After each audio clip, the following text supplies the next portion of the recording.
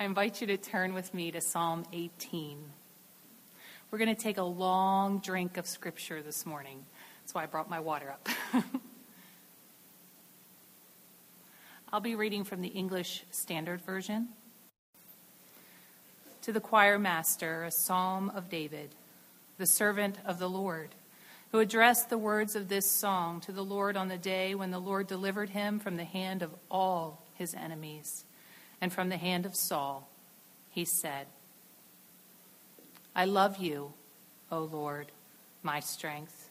The Lord is my rock and my fortress and my deliverer, my God, my rock, in whom I take refuge, my shield and the horn of my salvation, my stronghold.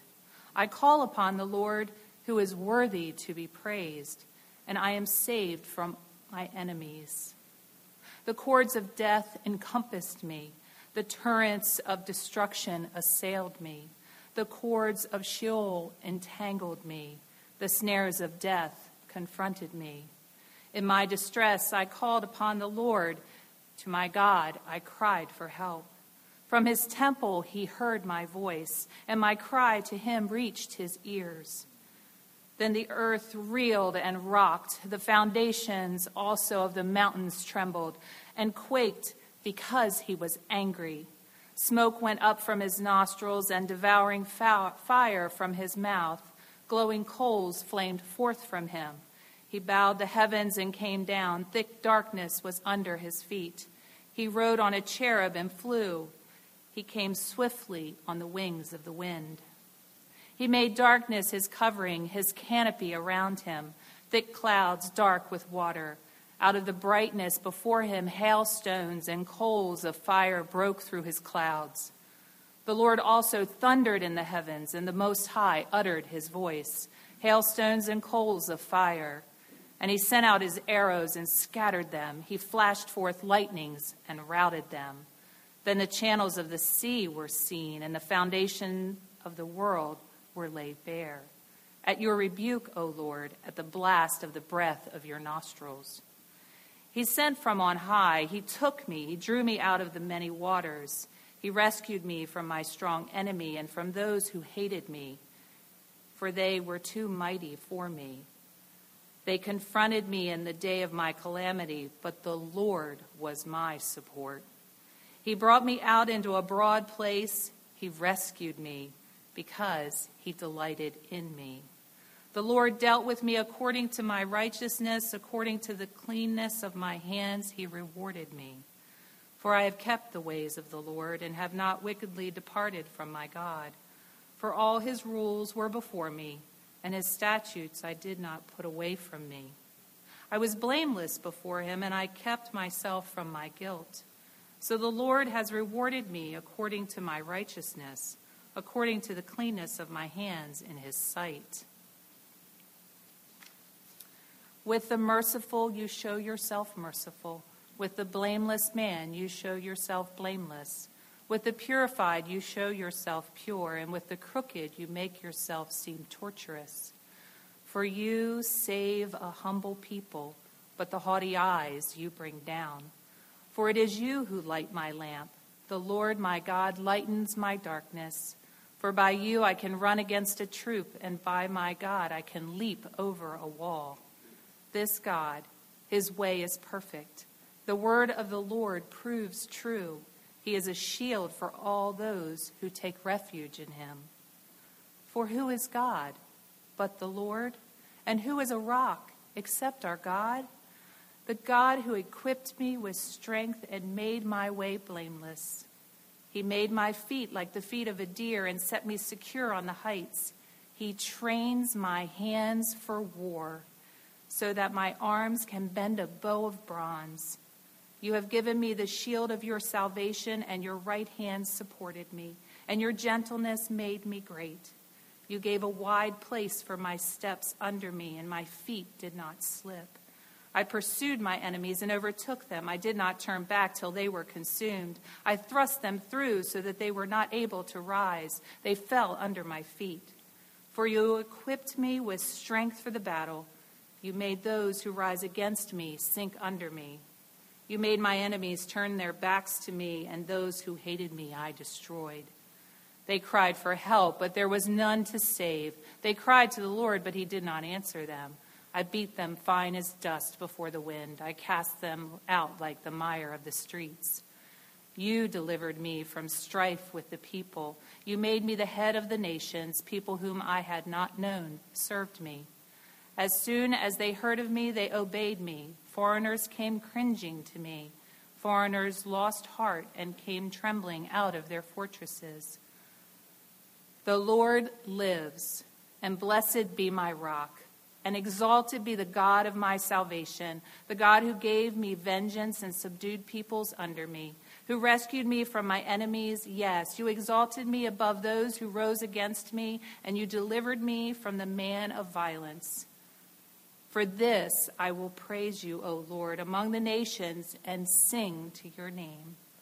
Great salvation he brings to his king, and shows steadfast love to his anointed, to David and his offspring forever. This is God's holy word. We've been working through the Psalms all summer, and we'll be concluding this reflection on Psalms in the next couple of weeks. Psalm 18 is, you see a lot of military language in Psalm 18, don't you? David was not only a shepherd and a songwriter and a king, he was a warrior as well. He was a military man, which is why you see such visceral military language, and it may seem somewhat offensive to our contemporary sensibilities. Nonetheless, David is not boasting when he talks about his enemies and he talks about his military campaigns. He's not boasting at all. He's giving thanks. He's actually speaking from a posture of humility. He's recalling all of God's help over many years, from the moment that he was anointed king to be when he was a teenager, through many hardships, having to run for his life from King Saul, being under threat of his very life, hiding in caves as a refugee, having to live in foreign countries because he was wanted for his life. And after many years, finally assuming the throne of Israel and Judah, and finally having his strength, his power, his administration established and somewhat at peace, finally he writes this psalm. You can see almost word for word another iteration of this in 2 Samuel chapter 22. This is really like a speech. It's like a graduation party speech. Have you ever had one of those where you graduated from some phase of your education and everyone came to your party and you get up and you say a couple of nice things about your mom and your dad or your best friend or your favorite teacher, everybody who's helped you get to that point? Just want to thank and praise those people who got you that far in your life. Think of a politician who has won her office and she's having a big party and the news affiliates are there and you hear this politician thanking and praising everyone who got her to this point, being able to win the election. But David's psalm is a history, it's a testimony, it's a thanksgiving of all that God did. Of all of God's faithfulness to him through the years, from being told he would be king one day to actually becoming king. Actually, everything David says here in Psalm 18 is really a picture of all ancient Israel's history. David is really not only speaking for himself, but when you take a step back and you look at Old Testament history, he's speaking for the nation of Israel. Actually, if you're willing to look at Psalm 18 with eyes of faith, he may even be speaking for you. And that's my hope today, is you'll read Psalm 18 and you'll begin to see yourself in the story. And actually, as you consider Christianity, I think Psalm 18 is a great synopsis of the Christian life. The Bible's understanding of walking with Christ in faith is a life of trust and remembrance and witness. And you'll see all these things right here in Psalm 18. Trust, remembrance, and witness. David saw his story with eyes of faith. He's looking at his past and everything that's brought him up to this point in his life and in his career with eyes of faith. And so the first thing he does when he begins singing this prayer is he demonstrates his trust in God's protection. He says in verses 1 through 3, I love you.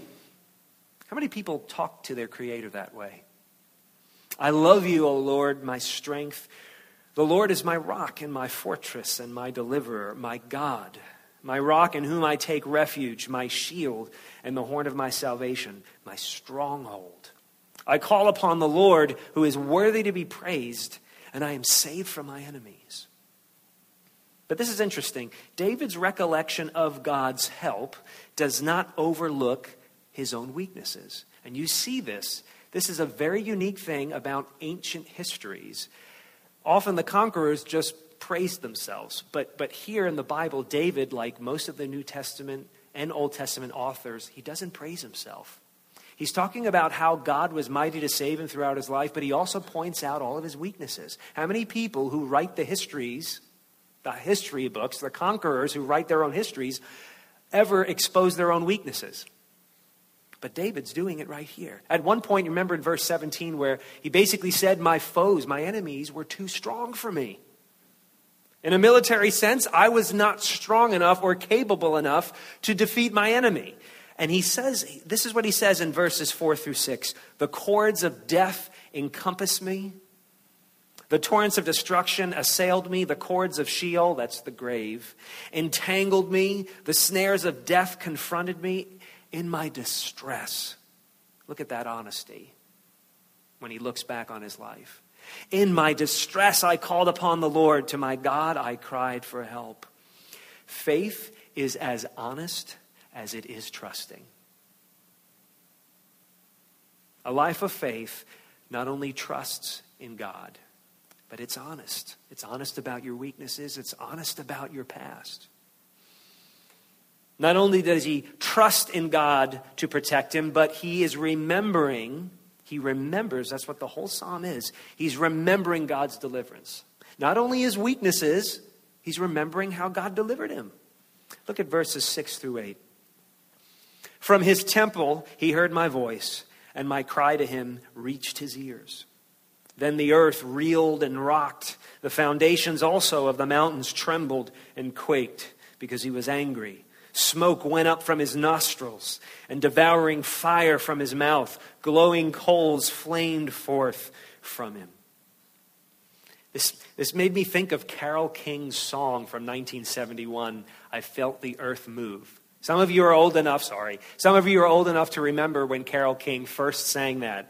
I feel the earth move under my feet. I feel the sky tumbling down. I feel my heart start to trembling whenever you're around. Now she's talking about her lover, right? When you're around me, when I'm in your presence, you just rock my world is basically what Carole King was saying. But David is saying the same thing about his Creator. He's saying, when my Creator shows up, when my Creator acts in real time and space, in history, in my life, it's as if the mountains are falling down. Now, the Creator of the universe can level mountains. Quite physically, quite literally. That's not what David is saying here. David is poetically saying, God showed up in my life. He showed up and he shook the very foundations of all that was true, of all that was real, of all of my threats, of all of those who would seek my harm. He showed up and things just fell apart for everybody around me who sought my destruction. He's singing about a Creator who defends him. You know, you look at passages like this and you go, oh, that's the God of the Bible? He just seems like an angry guy, like a hateful, wrathful guy. Look at it the other way. Don't just regard this as God's wrath against who David calls wicked people. Look at it as God's passionate defense for somebody that he loves. Because somebody who loves you will passionately protect you at all costs, won't they? And that's what David realizes. My Creator, whom I trust, is passionately defending me from harm. Because the cause of God's deliverance is always his love. At the end of the psalm in verse 50, David uses this word that keeps coming up in his psalms, steadfast love or loving kindness, or in some translations, mercy. This is God's covenantal love. It's the love that God keeps because of his goodness, not because of your goodness. And David remembers God's love. And what does he say in verse 19? He rescued me. Why? Because he delighted in me. The preacher from over 100 years ago, Charles Haddon Spurgeon, he said this about verse 19. Free grace lies at the foundation. Rest assured, if we go deep enough, sovereign grace is the truth which lies at the bottom of every well of mercy. So David sees God's deliverance is the fruit of his love for me. Now he has shown us how he trusted in God's protection, and he shows us how he remembers God's deliverance. But finally, David concludes by what? By praising. He concludes by saying, I'm going to be a witness for God's deliverance. I'm going to be a witness by praising God for delivering me. And that's what he does in verse 49. For this, and he's talking about everything that God's done for him. For this I will praise you, O Lord, among the nations, and sing to your name. Actually, the Psalms help us see why it is good to worship and praise the God of the Bible. Because when you grow up and when you go to class and when you hang out, with your friends in the neighborhood, and when you watch the news and you watch movies, and you don't hear much about praising humanity's creator. It embarrasses some people. It's not something we hear a lot out there in the world. The Psalms are full of these commands and these exhortations and these encouragements to worship God, to praise him. And it makes some people feel uncomfortable. It made C.S. Lewis feel uncomfortable before he was a Christian. As he became a Christian as an adult after having been a skeptic most of his adult life, C.S. Lewis didn't take anything for granted when he looked at the Bible, because it was all new to him as an adult, as he began to see existence with eyes of faith. And the idea of praising God and worshiping God and being commanded to worship God in the Bible, it really made him feel uncomfortable. And here's what he said about it. When I first began to draw near to belief in God, and even for some time after it had been given to me, I found a stumbling block in the demand so clamorously made by all religious people that we should praise God. Still more in the suggestion that God himself demanded it. We all despise the man who demands continued assurance of his own virtue, intelligence, or delightfulness. Nobody likes an egomaniac, right? We detest people who have to be admired. C.S. Lewis went on to say this, but he started thinking about it differently.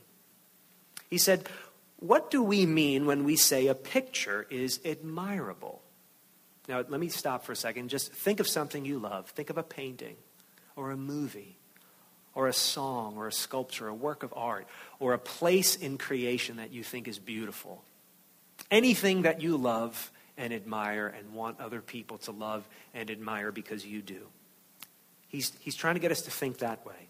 What do we mean when we say a picture is admirable? He said, what we mean is this, that admiration is the correct, adequate, appropriate response to it.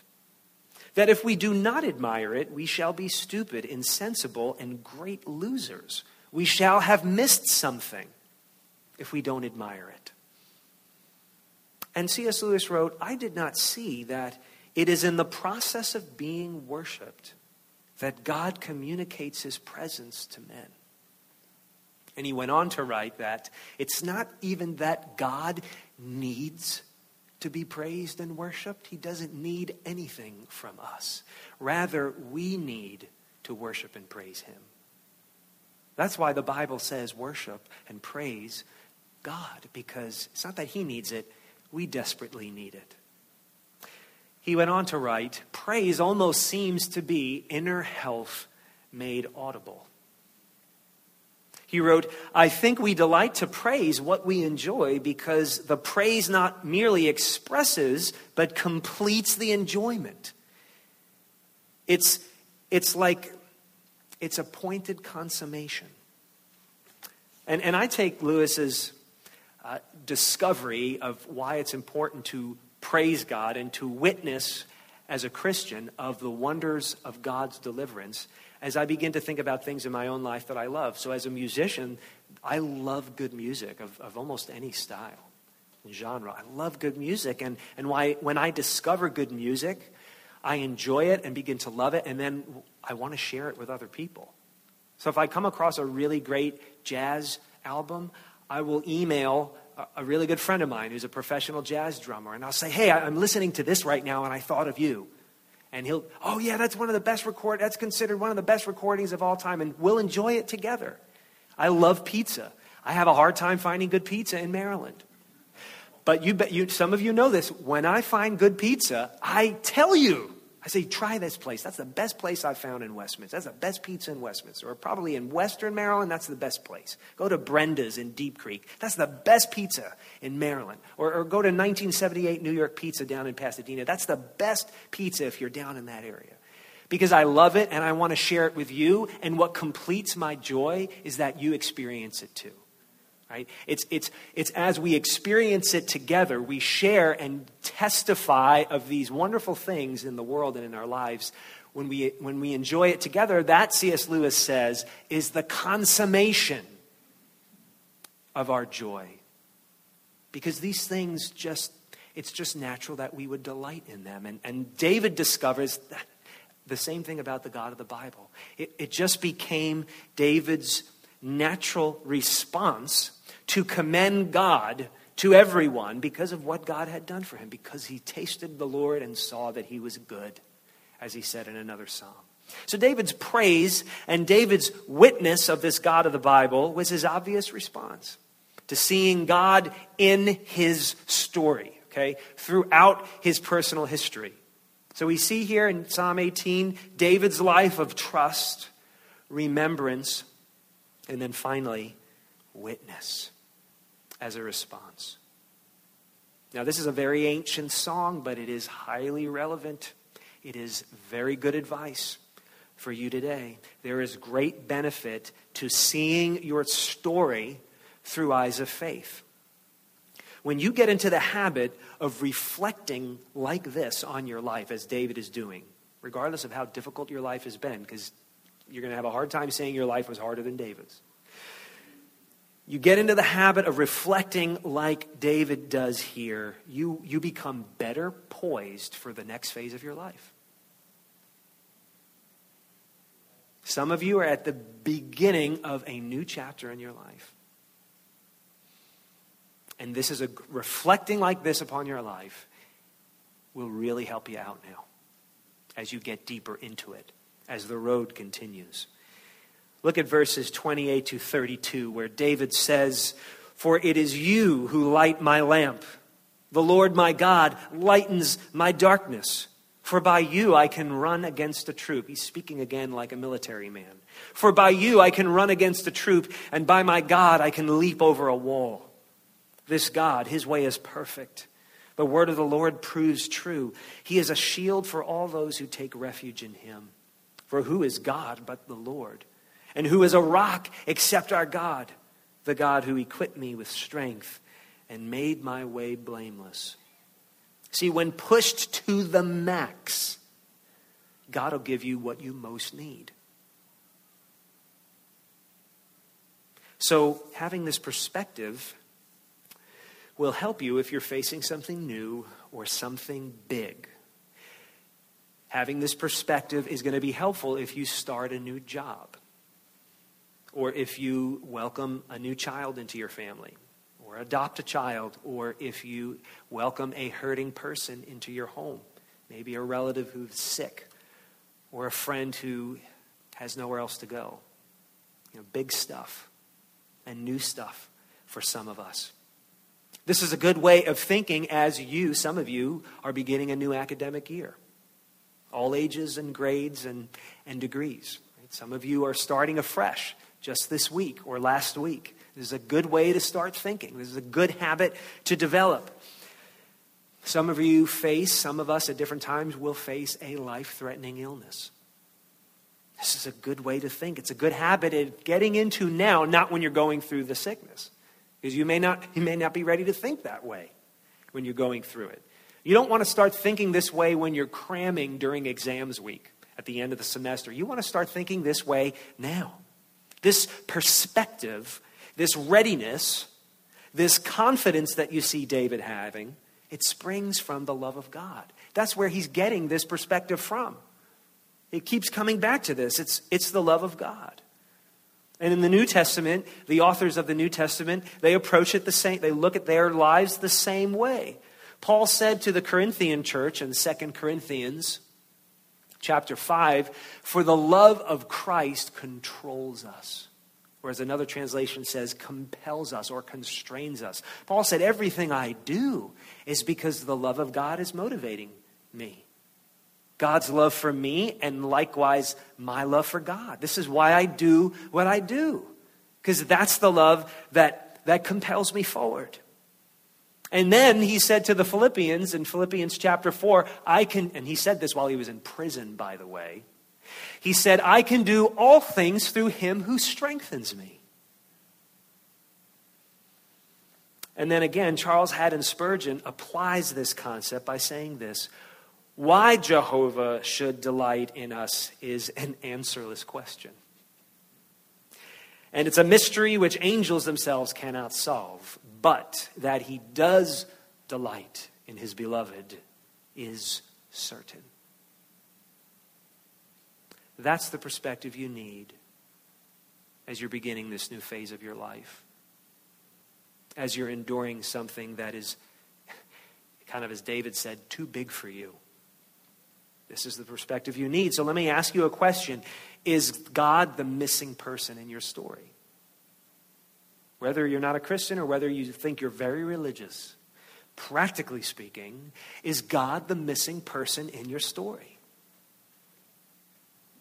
We all have hard, long, dark journeys, I know. And some of you are in the middle of you are on a path right now and you are wondering, how am I going to endure it?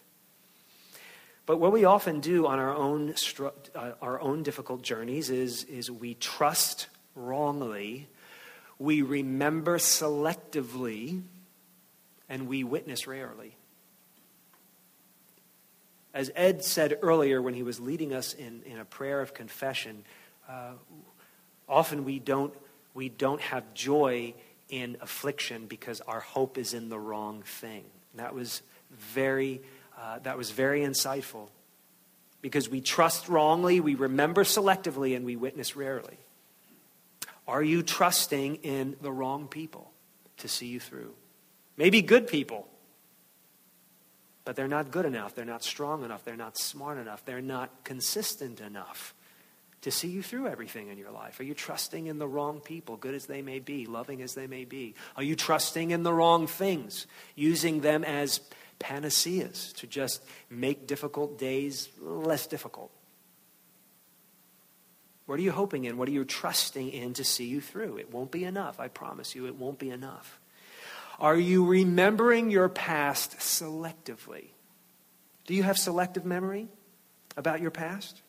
Because that can come in two very general ways. Sometimes in bitterness, we only recall our failures and our trip-ups and the things that have gone wrong. Are you just remembering what's gone wrong in your life?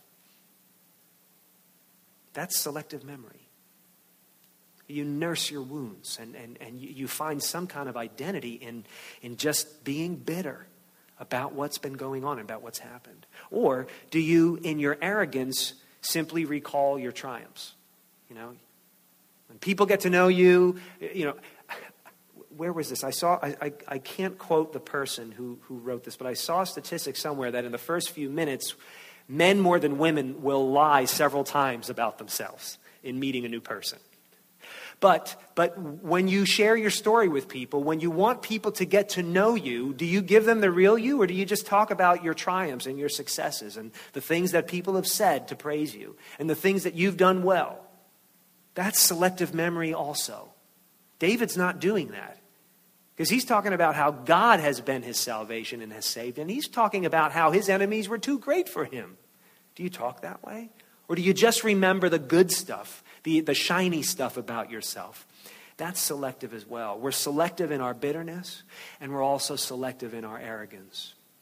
And then, of course, even if you're a Christian, you're going to witness rarely when you're in this type of a state, right? Because you're not going to praise God for the good things that go on in your life. You're going to praise yourself.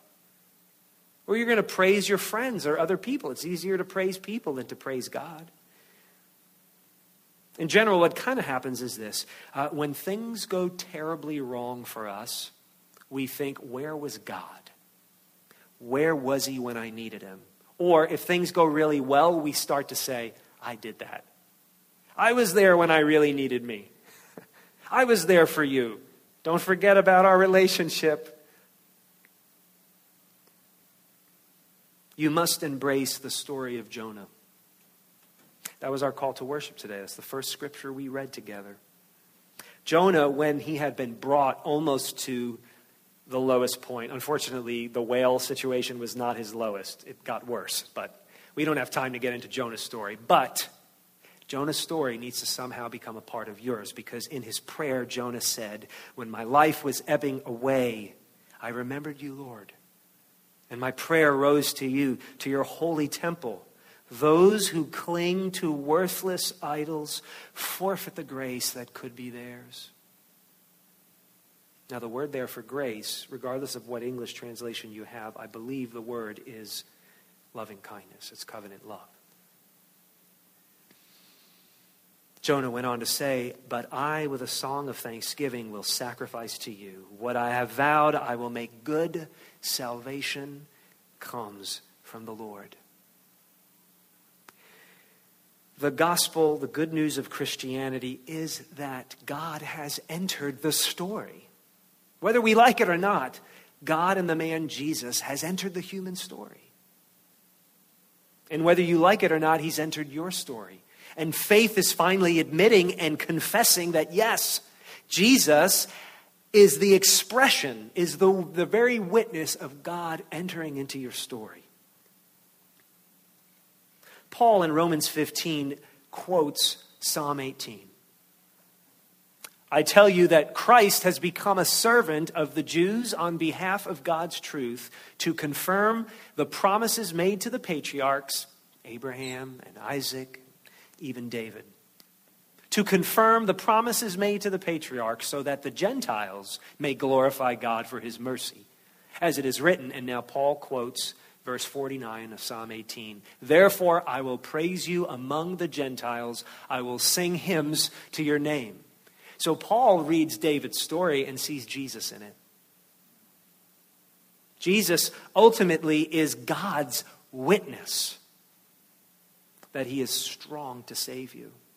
Jesus is ultimately God's witness that, like David said, he will deliver you. When you're enemies and when life is too much for you and too strong for you, God will not abandon you. Why? Because he loves you. And Jesus is God's witness of his great love for you. Jesus was hung on a cross. He hung himself on a Roman cross. And then, even though he died, he rose from the grave. And so his cross and his resurrection are God's witness to us. And Jesus is God's witness to the world that he was going to offer deliverance to everyone who would call upon him by faith and bring Jesus and say, yes, Jesus, I want you to be a part of my story. So I would encourage you today, before you continue to study, as you endure this sickness, as you go through a new difficult period of your life where you're managing a person or a job or a conflict that you know you are not smart enough for, or skilled enough for, or equipped enough for, let Jesus into your story. Actually, I'm going to say more than that. Let him rewrite it. Let Jesus, let his light and truth into every dark chapter of your life story. And look back, as David did, and see the grace of God in the love of Christ through every part of your existence. And let Jesus weave into the plot line an indelible mark of his grace for you every step of the way.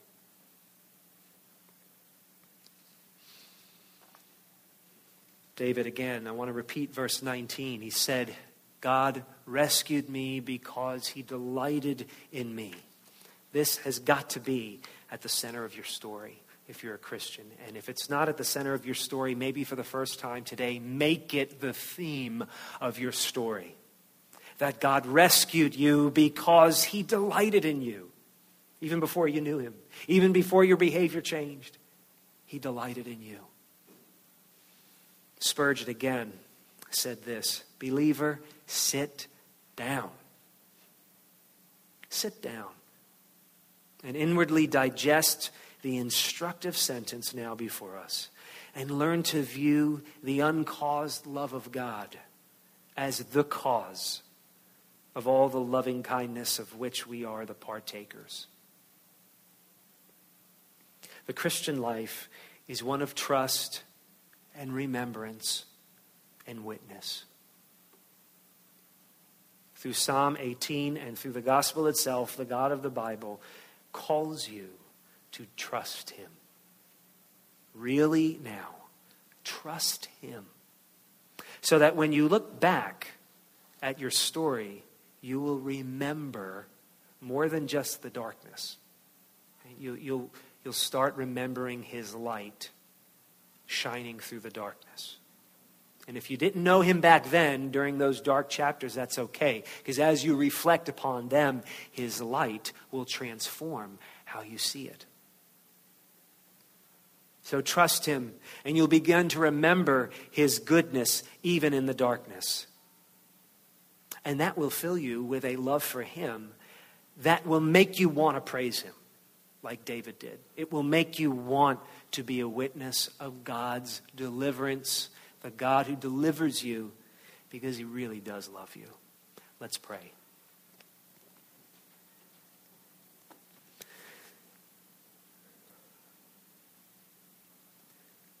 Father, may our songs of faith echo the faith of David, who called you his deliverer because of your great love for him. And I think he would admit, like Paul did, I think he would admit that he was the chief of sinners. I think he would admit that he was the biggest sinner he knew. And yet, he was close to your heart, the Bible tells us. And I think, Father, it's because he knew you loved him. Father, give us this sense of your love. Help us to rewrite our story as individuals, as families, and as a church, as a faith community. Help us to write our story in light of your saving grace, in light of your unfailing love. Give us such a perspective on our history. And Father, draw other people in as we share this story, as we sing about it, as we talk about it, as it changes us. Invite people in our community and in our county and in our world into this endless song that retells your story in the lives of those who trust you and remember your salvation, even in the darkness, and praise you. In the name of Jesus Christ, our great Savior. Amen.